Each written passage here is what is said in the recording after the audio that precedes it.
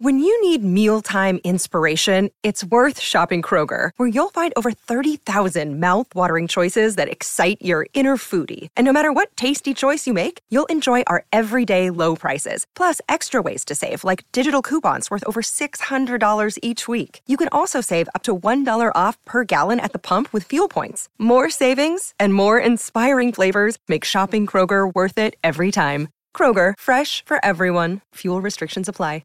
Another day is here, and you're ready for it. What to wear? Check. Breakfast, lunch, and dinner? Check.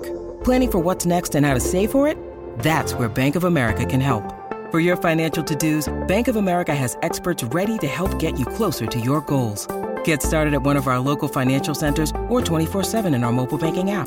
Find a location near you at bankofamerica.com/talktous. What would you like the power to do? Mobile banking requires downloading the app and is only available for select devices. Message and data rates may apply. Bank of America N.A., member FDIC.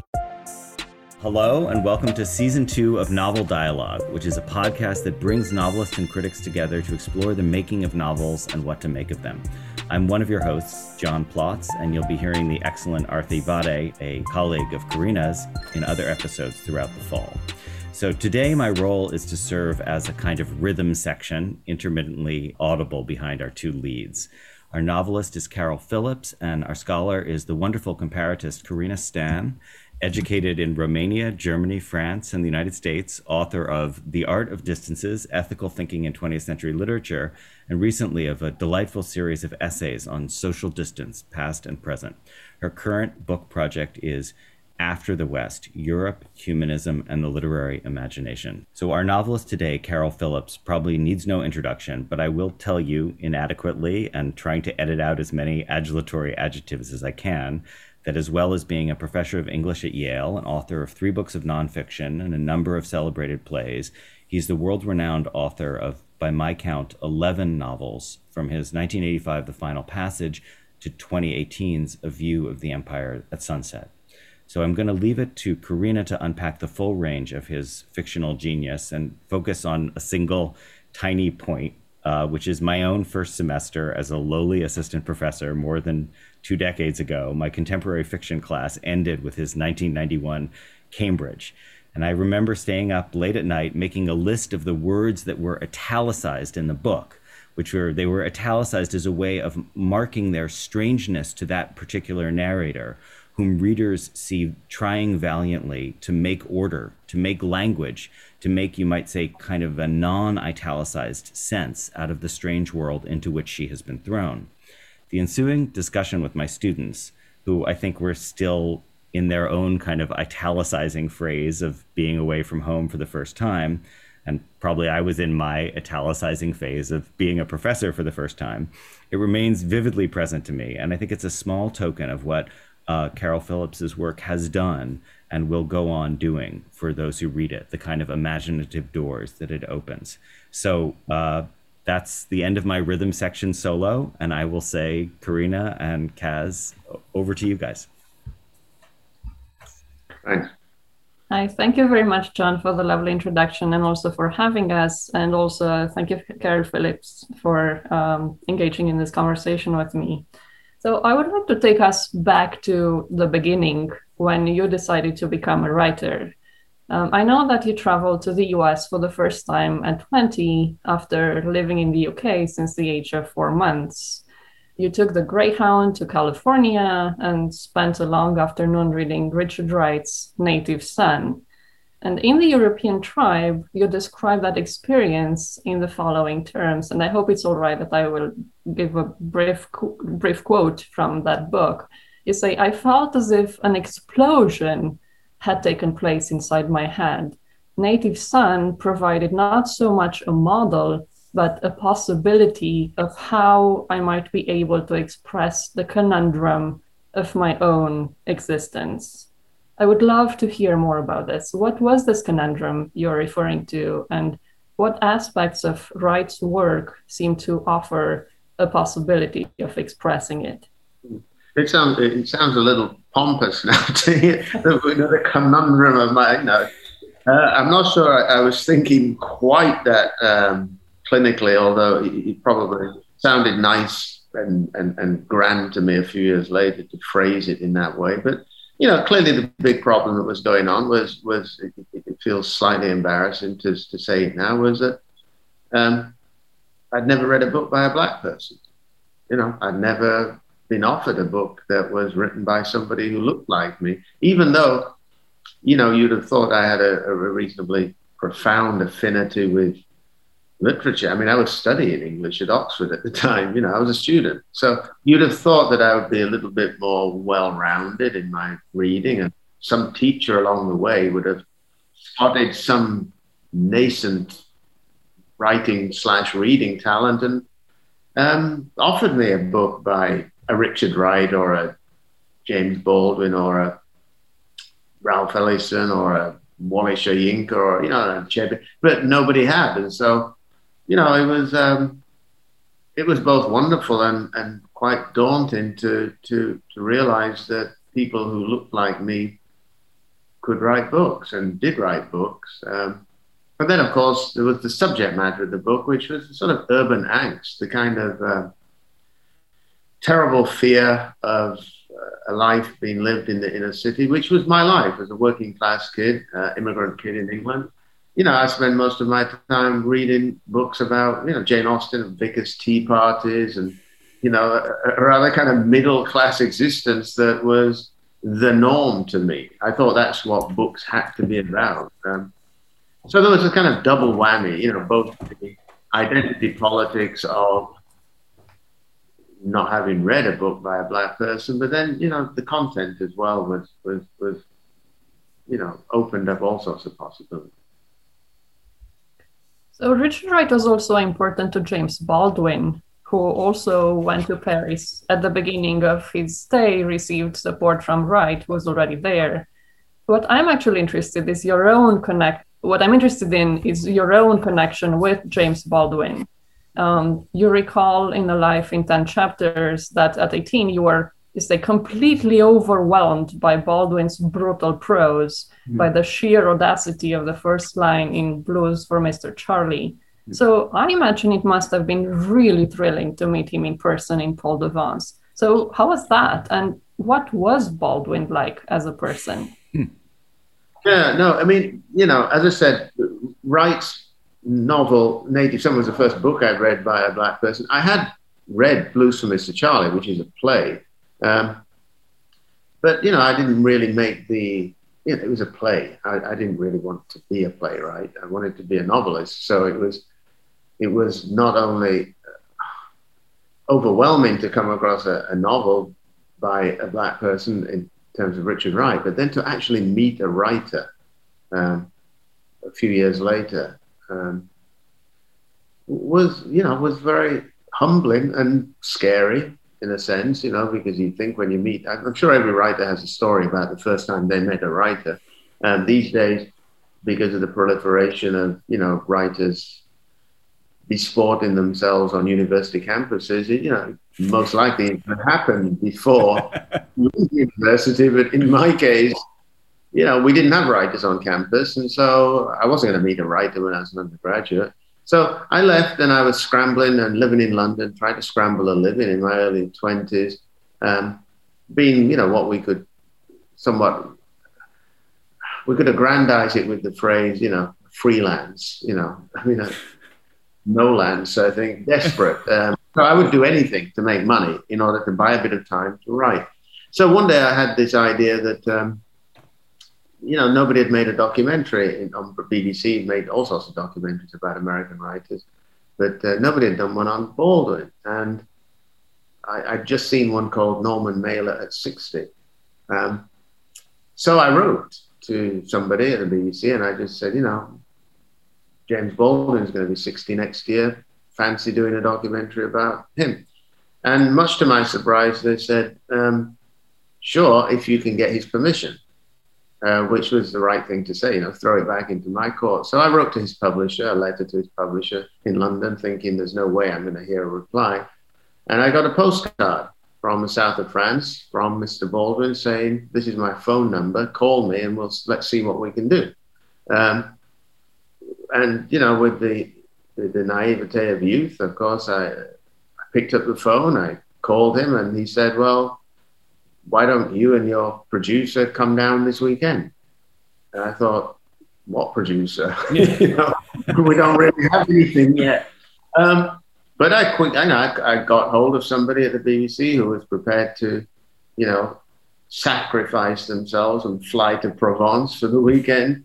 And so we went down there and we did as we were told. We called Mr. Baldwin's number and he wandered up to the village square. And it was great. I mean, it was obviously exciting, but it was obviously, you know, I was almost looking at it anthropologically. You know, how do writers behave? Do they have senses of humor? Do they drink? Do they, you know, do they make fun of themselves? Are you allowed to talk about their work, or do you steer clear of that? I just didn't know how it was supposed to go. But I mean, he you know, he was like a regular guy, and relaxed me into, you know, regarding him right from the very beginning. Almost the first thing he said is, you know, don't call me Mr. Baldwin. My name's Jimmy. Oh, this is kind of ridiculous. He's at the very least, he's James. You know, I can't call him Jimmy. So that I feel very lucky and very grateful. And then over the years, I mean, obviously we weren't to know that he only had 4 more years to live. But over the years, I got to know him very well, not just in France, but in the United States too, and in Britain whenever he visited Britain. So yeah, it was a meeting I think I would have remembered anyway, without the significance of being a fan. But it was a meeting that had great. It had great resonance because it was the first encounter with somebody who wrote books. So, in what terms would you describe your relationship with Baldwin's writing? Well, I think that you're probably onto something when you talk about the, you know, a concern with dignity, but I think that's probably more deeply connected to another word, which is performance. You know, one performs one's race. I mean, you know, in societies which are highly racialized, you know, I hesitate to say the obvious, racist, you are backed into a corner, obviously, into performing a certain sense of yourself. I mean, obviously, this kind of performance of identity goes way beyond race. It includes gender, obviously. It includes, you know, in the United States of America, it begins at Ellis Island, where you change your name to something that is pronounceable. You're performing. But Baldwin was a great one for an interest in the performative, you know, a child preacher, a deep affection and love of film, and the soapbox as his career developed. And I think as a person who was interested in the theatre, and who grew up in a sort of society in which you were expected to perform your identity too, as a British colonial subject, you had a somewhat toxic identity thrust upon you that you had to sometimes act out against. So for all of these reasons, I think this notion of dignity / performance, which was at the heart of his work, was inevitably going to be a part of what I wrote. But having said all of that, obviously I wasn't thinking that consciously of it, but perhaps that's one of the reasons why I was always attracted to his work and always felt some kind of kinship with it. And, you know, you've already touched upon one other thing. You know, even when I hear the phrase, you know, the conundrum of my existence, that's such a Baldwin phrase. You know, it has a kind of a high preacher's tone to it. And, you know, obviously that is not a phrase I would use now, but back in the 80s, I'm sure, when I was beginning writing and reading Baldwin quite assiduously, some of that by some process of osmosis is going to creep into work too. Kaz, can I just jump in on that question of the performance and performative to connect it to something you said earlier about knowing that you didn't want to be a playwright, that you wanted to write novels? Can you say more? Because that seems like there's a tension there, because performative and, you know, that people line up performative with the theater, but you didn't, that's not how you thought about it. You thought about it more in terms of fiction writing. Yes, I mean, the issue about the theatre, I mean, Corinna and I were talking about this actually only the other day, is that the theatre is incredibly dependent upon a whole industry of support, which, you know, begins with who owns the theatre, begins with, you know, you can get a first production, but you want a second production, a third production. You want your play to live beyond the 3 weeks or 4 weeks that it was in this particular space. Yeah. And this was really extremely difficult in Britain. If you were writing a play that had any black actors in it, effectively you had no shelf life. Now, this was the same in the United States of America too.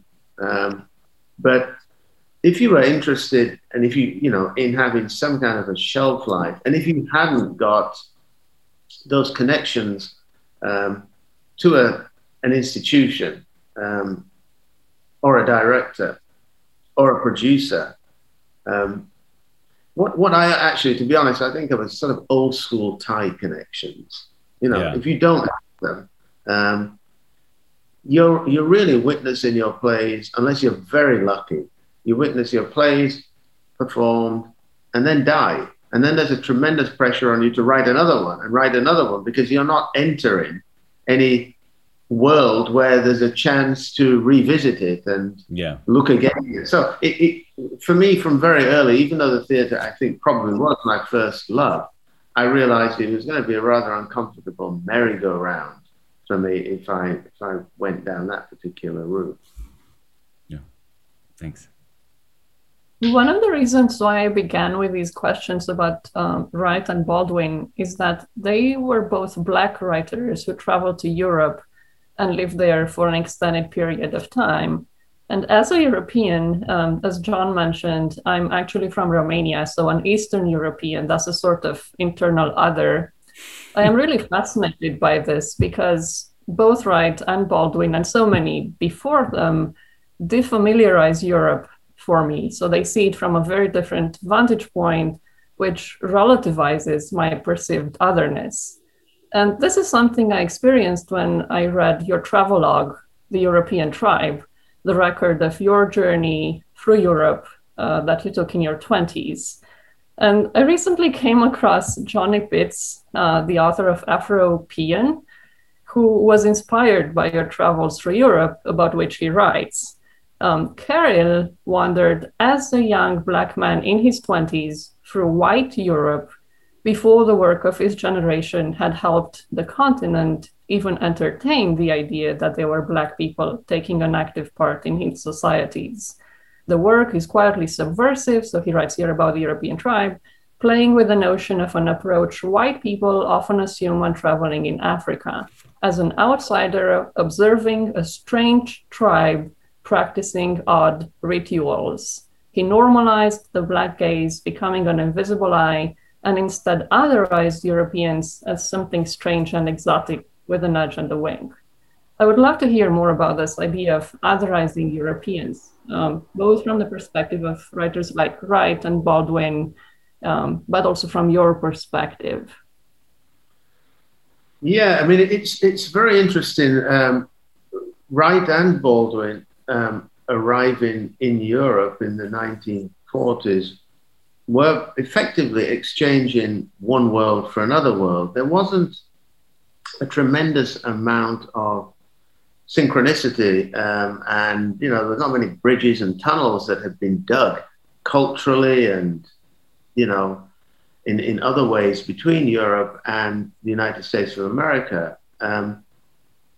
People had been there, you know, Josephine Baker, the jazz musicians that were there in the early part of the 20th century. So people had arrived, but it was still an escape from America. You know, it was another world. It was almost a world where you could begin again. And Wright did talk a little bit about it being a sort of non-racialized world, which, or a less racialized world than the United States of America. I think he soon found out that it was racialized, but just in other ways. So, you know, you could go there and, to a certain extent, in a slightly romantic way, be free of some of the iniquities and the pressures of the United States of America. Some of that motivated their journey across the Atlantic into Europe. And as you say, quite rightly, they had a different gaze, not just on Europe, but upon themselves when they were there. I didn't feel that. I grew up in Europe at a time when there was a lot of communication and travel and, even politically, Thatcher and Reagan as twins, there was a lot more connective tissue. So for me, whether I got on a plane and went to America or whether I crossed the channel and went from Britain to France and then explored both East and Western Europe, I don't think I had that bump or that division or that rupture that I think Wright and Baldwin had. What I had was something else, which is this. I couldn't believe that people couldn't see that there was a Black presence in Europe that went back centuries. There was a Black presence in Europe, or a non-white presence in Europe, that was deeply present in the mid-1980s when I wrote the book. It was not just the colonial arrivals, from Dutch Suriname or from Northern Africa into France or from Sub-Saharan Africa into France, or the Gastarbeiter and various other migrant laborers in Germany. There was the Moors in Spain. There was the Africans on the streets of Spanish cities. It seemed to me obvious, even when I got to Moscow and the Patrice Lumumba University, which is full of students from Africa and Cuba and other parts of the Caribbean. It seemed to me that it was my job to try to, or my intention was to try to stitch some of this reality into a narrative in a way that made people see Europe in a different way. What Johnny Pitts is saying, of course, is flattering and nice, but it was perhaps in my mind rather simpler than this. I just thought people had no idea that there was a presence, but they also had no idea how to look at themselves, which is the title of the book. If you can call Africa tribal, then I'm sorry, you call Europe tribal too, because Europe is tribal. In the same ways that you look at Africa and you think, well, they're kind of tribal, they're always fighting for each other. Well, excuse me, I arrived in Britain less than 2 decades after the end of the Second World War. If that's not tribal, what on earth is tribal? So I was also trying to do, I guess, some of what Johnny was saying. So there was, but it wasn't, I didn't find a difficulty. I guess this is what I'm saying. There was no bump for me. Going to Europe, rocking up in a cafe in Madrid and been sitting by myself, I didn't feel like an exotic other in a way in which Baldwin might have felt like, or Wright. I just felt like, deal with it. I grew up in Europe. It's not my problem. Which is a sense of kind of proprietorial ownership that I don't think either Wright or Baldwin felt ever really in France. They were there for different reasons. Because you said that you felt there was no bump in moving between the UK and Europe, or even you said between the UK and the US. And yet it seems to me that there is a double perspective here.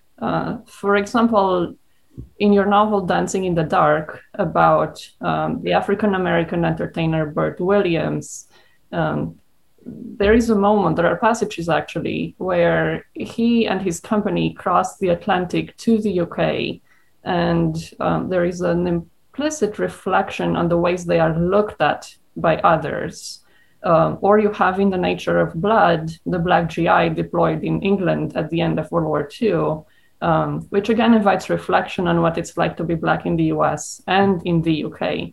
So it is in some ways different, isn't it? Right? Being Black in the UK or Europe and being Black in the US. Yeah. So how would you articulate this difference? No, it's very good. I mean, it is different. Well, I guess I should have been more specific. There wasn't as large a bump as there would be, or as large a discontinuity as there would be with Wright and Baldwin. For instance, I think I'm probably correct in saying this, I don't think Wright or Baldwin ever wrote about France or about life in Europe before they arrived there. I mean, they obviously did after they arrived there, but I wrote about America before I came to live in America, if you like. I wrote, I felt enough of a kind of connection to the place. On arrival, of course, on a fuller encounter, it's absolutely true to say that, you know, identity, particularly racial identity, does not work in exactly the same way in Britain as it does in the United States of America. But there was enough that I was able to feel that I recognized something, that there was enough that was going on that was familiar to me. I think perhaps the language, certainly in the case of the United States of America, perhaps not having to learn another language, although some would question whether American English is, you know, but not having to do what Baldwin had to do and Wright had to do, you know, arrive and they had to learn a language. They had to learn to think in a language. They never went as far as Beckett and actually wrote in that language as well. But I didn't have some of the ruptures that they had to navigate. But there were still things that I had to understand, and still some things that I struggled to understand. And you're right when you point to Dancing in the Dark, because that was a novel specifically about, you know, reinvention and performance in the United States of America, that I don't think I would have written if I'd have remained in Britain. I'm gonna go off script for a moment here. So let's play a game. Are you in? Mm-hmm. I know you're very fond of sports. So if you could pick one of the following, what would you have? You would have, for example, a ticket to travel back in time to 1951 and watch live the boxing match between Randolph Turpin and Sugar Ray Robinson that you evoke in Foreigners, and then have dinner with Turpin. Or the capacity to teleport yourself to see live every Leeds United game in a season, or the opportunity to play golf with, let's say, Hideki Matsuyama. All right. It would be the Leeds. It would be the Leeds. It would be it would be the thing that spoke most clearly to my own sense of my own identity. Golf, I love golf, you're right. But, you know, there's elements of golf where it's a country club sport. And I play golf in the knowledge that, you know, even before I get out of the car at whatever golf club, I wonder, okay, when's somebody going to look and wonder, you know, is that my caddy for the day? So I'm always aware of, yeah, golf is always going to be that kind of a sport where anybody who doesn't look like they fit in is going to have to deal with whatever. I mean, it's kind of, I'm not sure what I'd say to you know, our current Masters champion, except, you know, you were the first one. Yeah, I've got some understanding of what it means like to be the first one. Or, you know, you're the only Asian guy in the room at next year's Masters dinner. Yeah, I've been there, you know, not at the Masters dinner, but I've been the only one in the room. So that conversation would last about 5 minutes, and then he would realize how bad I was at golf, and it would be just disappointing for the rest of the afternoon.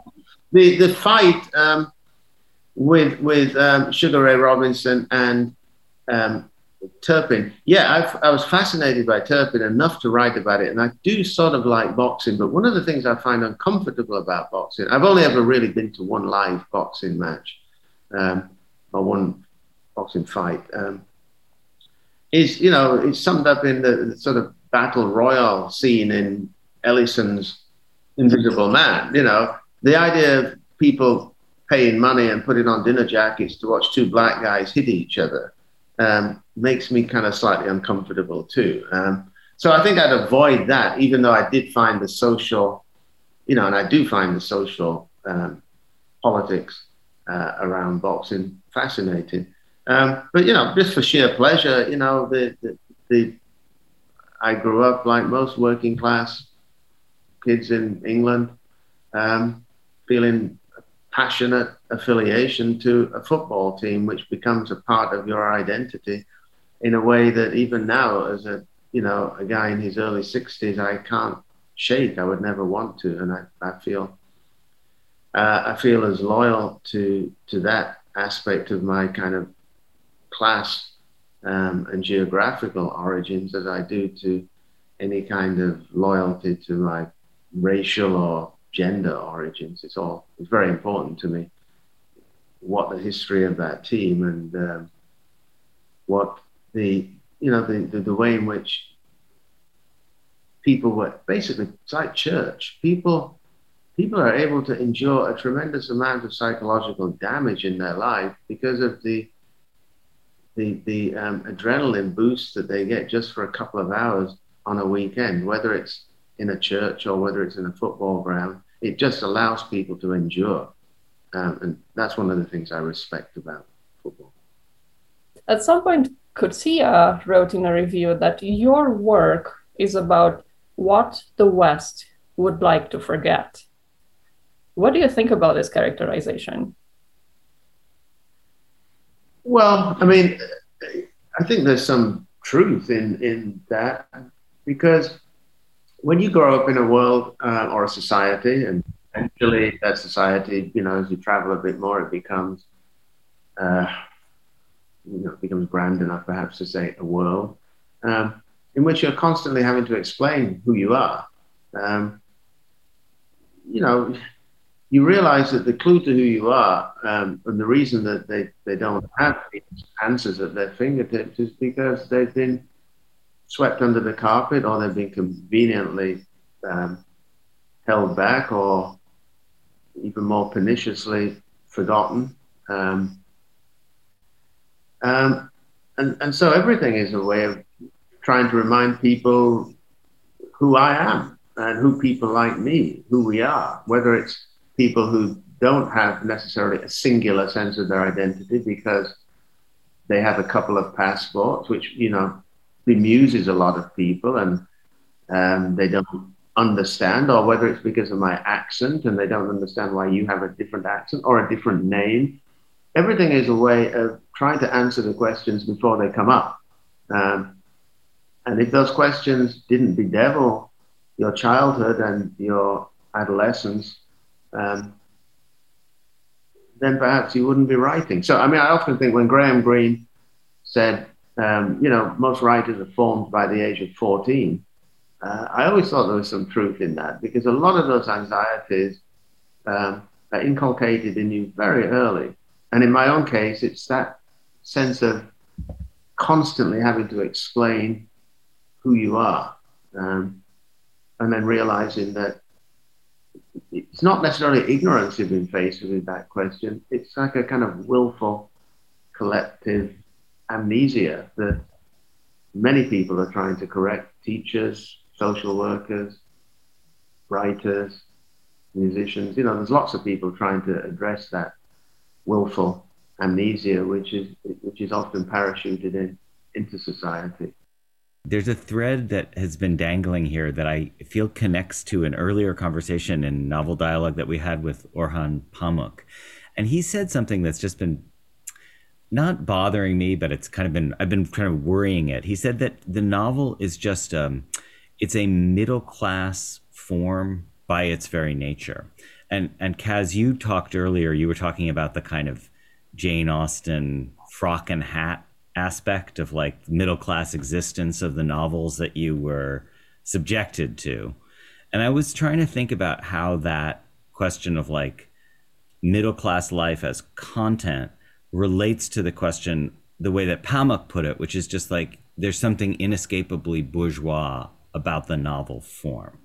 Like I feel like I disagree with it, but I'm not sure I have the language to say why. And I don't know, I thought I would put it to you. My response to that would be to say that the form itself is middle class because, you need money to buy a novel, or you need to be in a society or have access to a library to get novels out. I mean, it's not like TV. It's not like comic books. They cost money. And you need time to read a novel. A lot of people don't have time to sit down and think for 15 hours, however long it takes.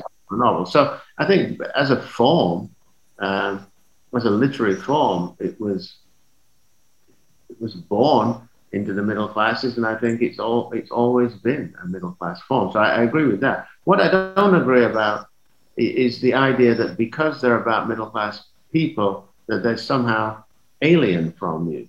Because vicars and middle class people, they fall in love too. They get betrayed. They feel let down. They worry about their kids. They worry about the marriage that they're in. They have a gamut of emotions that's as wide as anybody else. So reading about a bourgeois life, to me, is as painful and illuminating and as joyful as reading about the lives of blue-collar people or the lives of, people from any other social strata. So I never really was too concerned about the fact that the people I was reading about were living lives, materially or otherwise, or culturally or otherwise, that were alien to me. Because what mattered to me was the human heart. Mm-hmm. That's what mattered. The fact that they loved, they lost, they died, they gave birth, they dreamt. That's what mattered to me. If you were to write a letter to your sons, what would it be like? Given that you've thought so much about how relevant past experience may or may not be, would it be anything like Baldwin's The Fire Next Time, or Ta-Nehisi Coates' Between the World and Me, or Maya Angelou's Letter to My Daughter? Would it be lighter in tone, or what would it be like? It's a very good question. I don't feel the impulse to do it right now because they're a little young, and they're still at an age where, they haven't crossed that threshold into adolescence where I think everything starts to charge around in the bloodstream and in the brain and become a little confusing. So I wouldn't quite know what to unpick or try to unpick for them. Would I want to do that?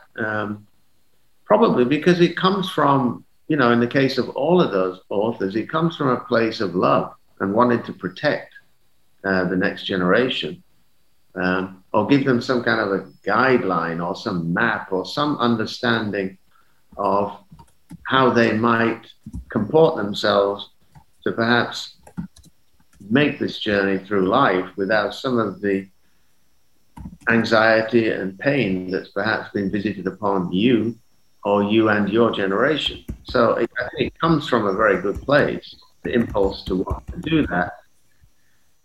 Would it actually, would it connect? Would they take it on board, or would it go in one ear and come out the other? Would they be texting as they were reading it? Would they be channel hopping or whatever they do these days? Would they be Instagramming as it was on one screen and they pop up on another platform? They're doing something. I don't know. I really don't know. I don't have a great deal of faith in human common sense that we learn from the past. I don't actually think that I think the evidence is pretty overwhelming that we can be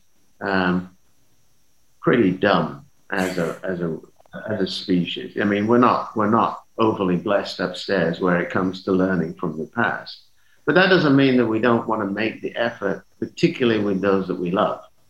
And our purpose is to protect them, to do it. But in general, what's the alternative generally to not trying to get people to improve from one generation to the next, in whatever ways you do it? I mean, what's the alternative? The alternative is to basically throw in the towel, to use a boxing analogy. It's to just give up. And I don't think any of us as teachers, as writers, as educators in the broader sense, as parents, I don't think any of us want to do that. Because to give up is to embrace a kind of darkness which mitigates against what we do. what this podcast is about. It's trying to help people understand. Can I ask just a tiny follow up on that, because I agree with Karina. Like when I think about what I love about your novels, I love the internal gaps, the sort of historical jumps, and also the way that they challenge the reader to think about, do we learn from the past? Like, can I look at this experience of someone 150 years ago and have it resonate? Can I who are the other writers that you feel like you're in conversation with? I mean, I think about, I don't know, I guess I think about historical novel writers like Tolstoy or like Sir Walter Scott from the past, but also people like Sebald, are any of the, who resonates for you when you think about what you're trying to do with past and present? I think the writers that have over the years struck me as, struck a note which basically I recognize. I've mentioned a couple of Eliot, wrestling with the past. Sebald, certainly, completely haunted by the past. I would say terrorized by the past in a kind of eloquent and lyrical way.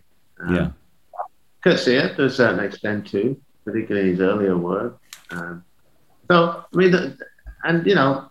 Faulkner had a huge impression upon me when I was a student first reading his work, because it's all about the difficulty / impossibility of stitching the past to the present. And if you can't stitch the past to the present, as we know, it's very difficult to channel away to any kind of future. But Faulkner not only had this as a sort of thematic central beat to his work, but he also managed to engineer the structure of his novels so that they reflected that. And you mentioned with the italicized passages. That's what Faulkner does. When he's trying to slip time, he uses italics, and he doesn't always give you very clear guidelines and a very clear map through the work. You have to do a little bit of the work yourself. You have to do a little labor to understand how the past relates to the present. But that's a similar kind of labor to that which the characters are trying to do as well. So there's almost a sort of a sense that you're in this together. In a novel like Absalom, you can tell these two young people, well, yeah, I'm reading it as a young person too, and they're struggling. I'm struggling a little bit to know what's going on. So, but you get there in the end because you know that that's the only by moving forward and doing that work will a more coherent picture become visible to you. Thanks. By the way of struggling, and this is the signature question of this podcast. So what do you do when you're struggling with writing? What's your favorite treat? And it doesn't have to be food. It can be anything, whatever it is that you do. Well, my favorite treat is to stop writing. I think that I don't feel obliged to write. I write because I've got something to say. And I think as soon as I haven't got anything to say, I'm quite happy to stop. I don't want to get into the habit of feeling like a columnist. I used to write for the newspaper The Guardian, and they offered me a column. They said, well, we'll give you like a column, and you'll file every 2 weeks, and the contract will be fatter and more remuneration, greater security. And I said, no, I don't want a column, because what's going to happen is some weeks I'm actually going to have nothing to say. And yet I'm contractually obliged to write 2,000 words. So, I settled for my sort of loose, rather insecure arrangement with them, whereby if I had something to say, I would tell them, and they could actually keep all the power to themselves and say, well, that's boring. But I prefer that. because I don't ever want to become the sort of person that writes just because they're a writer. I kind of began this peasant's pilgrimage into the heart of this profession with the idea that I have something to say. And I sort of made a pledge to myself that when I didn't have anything to say, I'd have the good manners to shut up. So yeah, when I'm running into trouble, I would much rather open a bottle of beer and watch a football game on the TV, or soccer on the TV. Much rather do that than write. Much rather do that. But then there are times when actually I'd much rather be at my desk. But if I'm at my desk and thinking, yeah, then that's fine. There's always soccer on the TV these days, and there's always beer in the fridge.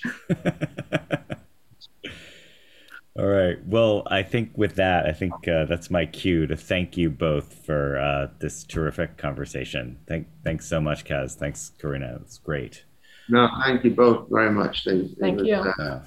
And I'll just say that Arthi and I would like to thank the Society for Novel Studies for its sponsorship of the podcast, and also acknowledge support from both Duke and Brandeis University, and tell you that since the start, Nai Kim has been our production intern and designer, and Claire Ogden, our sound engineer. So please, if you enjoyed this conversation, subscribe, rate us, and leave a review on Apple Podcasts, Stitcher, Spotify, or wherever you get your podcast. And tell your friends about us. Novelists from season 1 included Teju Cole, Orhan Pamuk, and Helen Garner, while this season, airing throughout the fall, includes Sigrid Nunez, Jennifer Egan, and Viet Nguyen. So from all of us here at the Butchers Convention, thank you for listening, and hope to talk to you again soon.